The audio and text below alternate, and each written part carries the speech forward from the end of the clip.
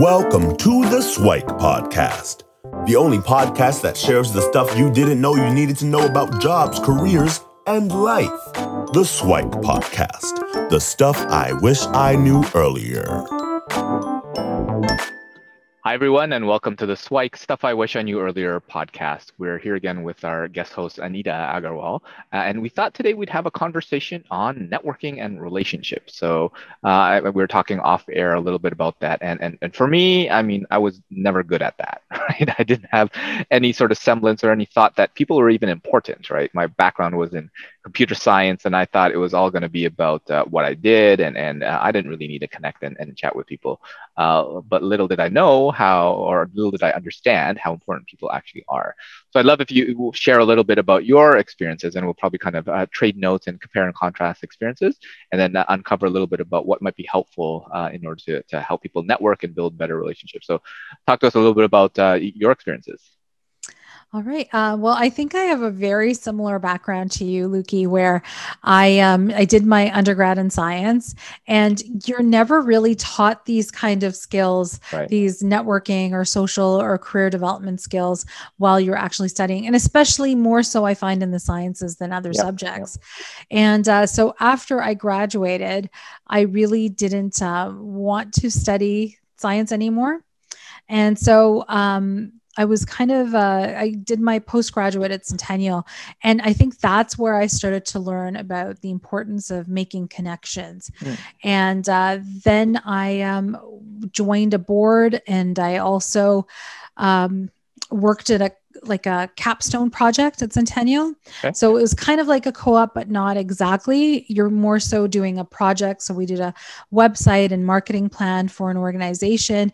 And through those connections, I was able to leverage career opportunities, which I never had imagined before.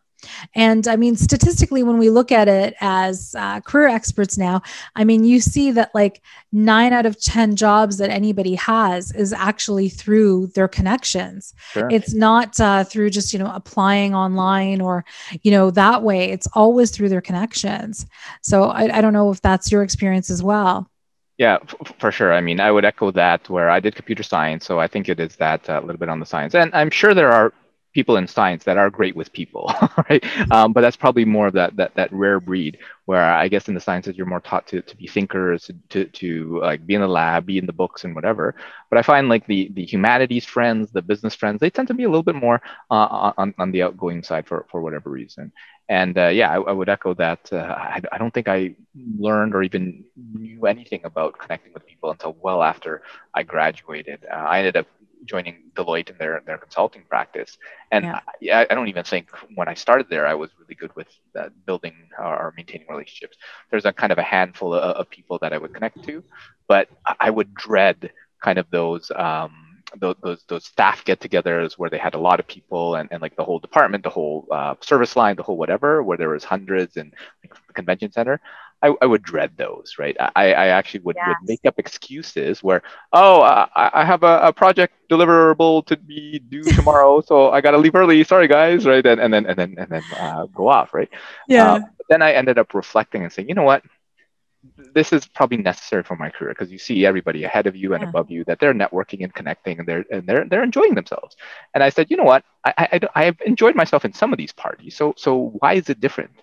And for me, part of, I guess, learning to network, as you said, because nobody teaches you how, was that introspection and figuring out, okay, when has it been successful and when not? And I remember reflecting back, and one was like, you know what, I need to do this. And I realized that the times when I did it a little bit better was when I was sharing, when I was learning, when I was kind of interacting more from like an academic side. So maybe that's that sciences piece where I was either learning or sharing, right?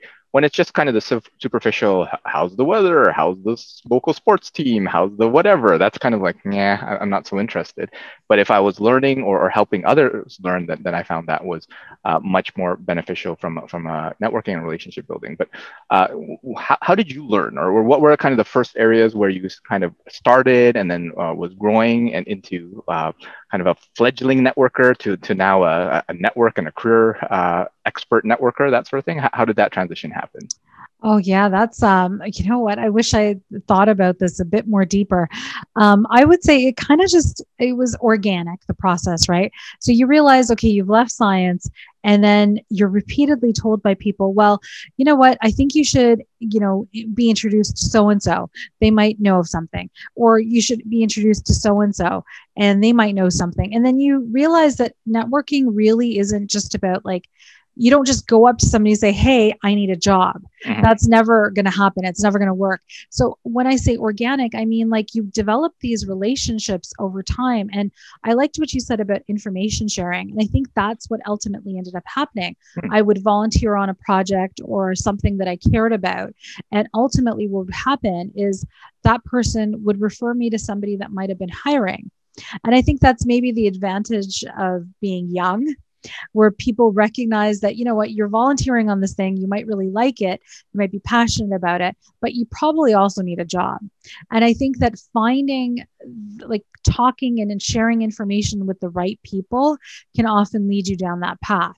But I wouldn't say that I was ever a deliberate networker. Okay. I only became a deliberate networker, I would say, maybe in 2010. Hmm. And that's when I actually actively started looking to network with people.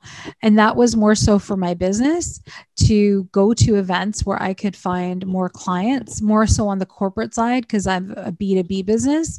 So then I developed those skills even further there. And even then, when I first started like deliberately networking, I was terrified. Like I was genuinely terrified. Like, and you realize, well, you really shouldn't be. I mean, I think a part of me being terrified was like, oh, what are people going to think of me? What Right. if I have nothing useful to say? What if I'm not good enough? And I think that you really have to come in with the idea that people that are there to network, they're probably, most of them are in the same feelings or having the same feelings as you. And if you just think of it as a conversation or an information exchange, you're going to feel better and more relaxed, and you'll get more out of it.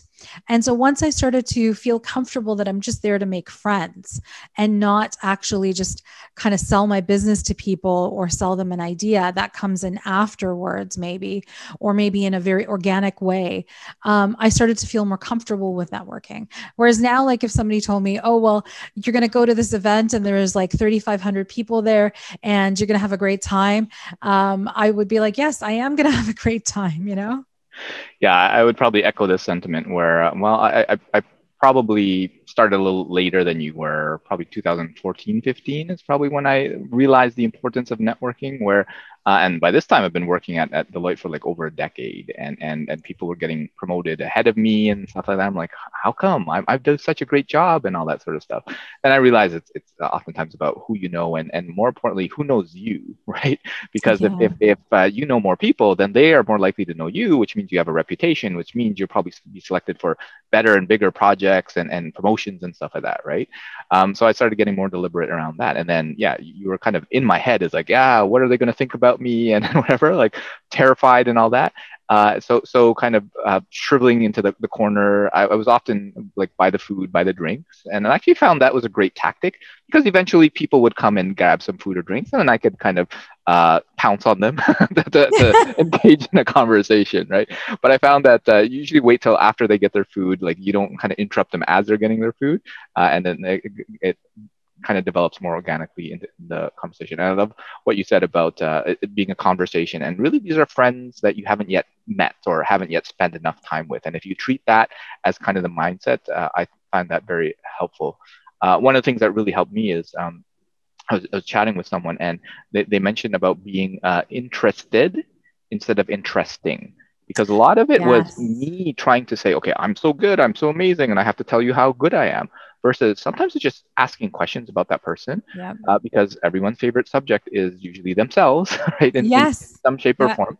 And I like to say that people have what I call their button topic, right? Where if Yeah. you push that button and if I can find it, then you'll keep going and going and going and going. And the outgoing folks, they tend to have huge buttons where you just kind of like lean over and you'll accidentally press it. But for introverts, they have kind of like if you've ever had like a modem or something where you need like that pen to like poke that little button to hit the reset. Yeah. It's that type of button where some people, when they're more shy, it's a teeny tiny button, but everyone has one. And you just have to be kind of persistent enough to find it and navigate your way to it. And then you can have a conversation by having that person open up to you. And sometimes it might not be in the first instance, right? Yeah. You might have to take multiple times for people to be open to that. Yeah, I mean, there's a lot that you mentioned here that obviously resonated with me. It's true. It's that like little spark, that button that you're mentioning. And all of a sudden, that you've made that spark because then people just can uncontrollably start talking about that topic, right?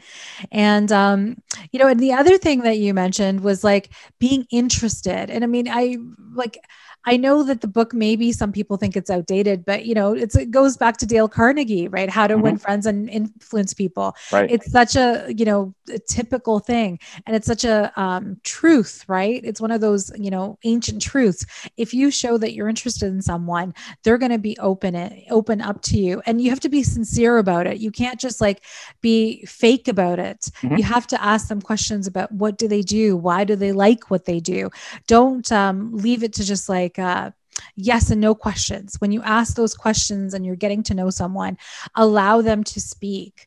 Ask them questions that are more open-ended and talk to them about what it is that they're passionate about, because then you might be able to push that button that you were talking about, right? Yeah, and what comes to mind is there's a saying, I forget who said it, but it's nobody cares how much you know until they know how much you care. So that's kind of that quote. That's a good one. Yeah. So oftentimes when someone is genuinely interested, then you build more that connection.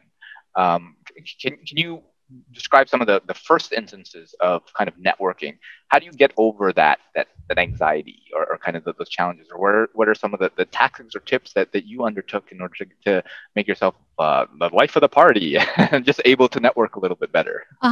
So I mean, I think like, okay, so I am an extrovert. However, I think like yourself, I tend to like gravitate to the edges of the event. I don't like to be at the center. So, you were saying you're at the buffet table or whatever. I like to, I also like to pick out people. First of all, I like to go into a room and I like to observe. And if there's other people who are either alone by themselves, or if there's people that are maybe in groups of 2s or 3s, then I'm curious to go talk to them. And I think the other thing that I discovered was I started to feel more comfortable networking when I was able to introduce myself properly. So I know that, we tell our students about elevator pitches, right? But I think that that's a part of the preparation. If you go to an event and someone comes up to you and says, well, tell me a little bit about yourself, they're just trying to ask you a question. But if you're not prepared, that question could be the most, stumping question that you could get that night. Right. So I think a lot of it came to me, especially when I started to go to these conferences for business, to have a little bit of preparation in hand. So, figuring out an elevator pitch that worked for me, figuring out good questions that I might want to ask somebody, whether or not I plan to do business with them or not. And also maybe taking in some literature of my business with me in those gatherings. But I think preparation is a big part of it. And we tend to underestimate how important it is, because I think that a lot of people tend to be humble. They're like, oh, well, I'm not going to prepare because that looks, canned. But no, I think just like anything, you should come in with a little bit of preparation. Yeah, I would agree with that. And I think you brought a good point about yourself being an extrovert, because I identify as an introvert, someone who's kind of better with a smaller group of people. But I found that a lot of people actually misunderstand the definitions, where they think an introvert is naturally shy, which generally is true. But I actually know a couple people who are shy extroverts. Right. And what that means is they love being in a huge crowd, but they don't want to be the one initiating it. They want other people to come by. And then once they're in there, they're having a great time. And now I actually identify myself as an outgoing introvert, where I will initiate, but only in a small, tiny group. Right. If there's a lot of people, then I won't initiate, because shy and outgoing are slightly different.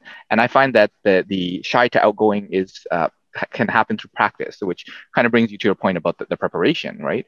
The more that you practice, the more that you do things, the more that you prepare, the better things become. Because, well, I know what I'm going to say in this instance so no one's going to surprise me with what do you do, right? That simple introduction type of thing. Like, I know exactly what I'm going to do, and if they ask me about other aspects, what I was doing today, anything about the news or sports team or whatever, I already have a prepared answer. Because I think winging it is one of those things where it's probably works for some people, but a small group of people. And the people who end up being good at networking are the ones who've practiced, and probably the ones who have reflected on it too. Because I think for me, where I started improving is where I consciously reflected after every session and said, you know what did I do well? And I made a note to make sure that I do it again. And what could I have done better? And then that simple act, I improved whatever, 1% each time, 10% each time, or half a percentage point. But then it compounds over time, and then you get better and better and better. And I still don't think that I'm like the greatest networker. And sometimes I have to like motivate myself and go, okay, let me go out there and talk to people. But I'm way better than I was a couple of years ago, for sure. Yeah, no, all really, really good points. So much to think about here. Yeah, I mean, I think that this is the thing about, practicing and knowing who you are. It's like you're always going to try to put your best foot forward, whether you're going on a date, whether you're going to a networking event. And I think your personality also requires that kind of work, right? Because a lot of us, we're not just naturally, open to the idea of going and meeting with a whole bunch of strangers. So if you have that preparation and you think about the fact that, this work is required work, you're going to feel better. The other thing that I would say is there's so many YouTube channels that I really love that actually talk about these things. So like there's so many videos about how to do good networking, how to network as an introvert, also how to network to make the most impact. But then there's a couple of channels that are also about personality. So there's one called Charisma on Command. And I really like it. Like I always recommend it to my students because what they do is they take videos of celebrities who are on interviews and then they dissect it. What did this person do that made them interesting or interested to talk to people? And I think it's a really good channel. And I think it's very helpful because when you see that even like world leaders or celebrities can be awkward and quirky, just like the rest of us, you're like, oh, wait a second, this is where I can improve, or this is how I can improve or emulate that. Right. So I ran for office a couple of times. I ran for provincial parliament and I ran for federal parliament. And the thing is, what people don't realize is when they see a good politician or they see a person who's speaking well in public, that's not natural. That is training. Like people who are celebrities, people who are spokespeople, people who are politicians, they get trained. I mean, we got trained on how to shake hands. Like we got trained. Yeah. We got trained on how to look at the camera. We got trained on how to look at, when you're in a debate, how to look at people in a debate. Where should your eyes be focused? Every single politician or spokesperson gets this thing called a message box. So you're supposed to bring back a topic back to your central theme. So you learn the techniques of debating. You learn the techniques of talking about your messaging. And I think that's what people don't realize. When we sometimes look at people who are proficient in speaking publicly, we tend to think, oh, they're just naturally good at it. Right. And that's such a lie. It's it's a myth. So I think that everybody, just like whether or not you're changing your attire or trying to impress somebody with your clothing and your makeup and hair, I mean, it's the same thing with your personality. You do have to do work in terms of speaking to strangers, in terms of how you're, behaving. I think that's a thing. And you can improve. And I think with that knowledge of knowing that there's training for these things, you can know that you can improve. There is an upward, progression. Yeah, I think that that's a great point where everyone should take it upon themselves to be as good as they want to be, right? They don't have to be the world's best speaker or orator or networker or whatever, but you just have to be kind of good enough, right? So just like people type, everyone pretty much knows how to type, right? You might be touch typing, whatever. You might not do 100 words per minute, that sort of thing, but everyone's good enough where they can get by and communicate effectively, build effective relationships and things like that. So I think that's a great point where just put in the effort. Like the first time you tried typing, you were doing kind of the hunt and peck of two fingers. And then eventually you got a little faster and better. So it is a skill that you can improve. And one thing that I wanted to mention is, well, there's a relationship, the initial connection and all that sort of stuff. But don't forget about the follow-up, right? Because oftentimes it is a relationship. It's long-term. So you're at a networking event and you meet someone. Sometimes you hit it off, sometimes you don't or whatever. But don't stop it there, right? Connect with them on LinkedIn, business cards, phone numbers, whatever it is, and follow up over time, right? Some people who do it professionally from a business perspective, they have all sorts of CRM, customer relationship management systems that do that. But individually, you should probably have a running note of like, well, who are people that I should know? And have I spoken to them in the past 5-6 months? And if I haven't, well, reach out. One of the tips I often have is go grab your smartphone, go to your text messages and scroll all the way down to the oldest message and text them. Because chances are that person is someone that you kind of know because you only really text people you know. And what are they doing? Even that person who you haven't spoken to like for 4 years or texted for 4 years, what are they up to? Like it would be kind of cool to get a random text message. Hey, how's it going? It's like, oh yeah, I've been meaning to connect with you and I totally forgot. And I'm so glad you reached out, that sort of thing. And sometimes once in a while you get crickets, but usually there's some interesting response. So I encourage folks to really manage that follow-up and connecting, because relationships, sometimes you have those fast friends as if you've known them forever, but usually like it takes time, it takes months, it takes years, it takes decades to develop those relationships with something that's useful. So. And I think, what is it? There's this like, I was reading something somewhere and I can't recall where this is from, but they were talking about you need to have at least 6 or 7 encounters with people before you really develop a good relationship, or where they can trust you. So it's like, and now it's interesting because even if you're doing that encounter on LinkedIn, that still counts as one encounter. Sure. So I like what you said about scrolling through your messages, because now we can actually expedite those relationships or intimacy with people, because we can have multiple places where we can have that encounter with them, those touch points.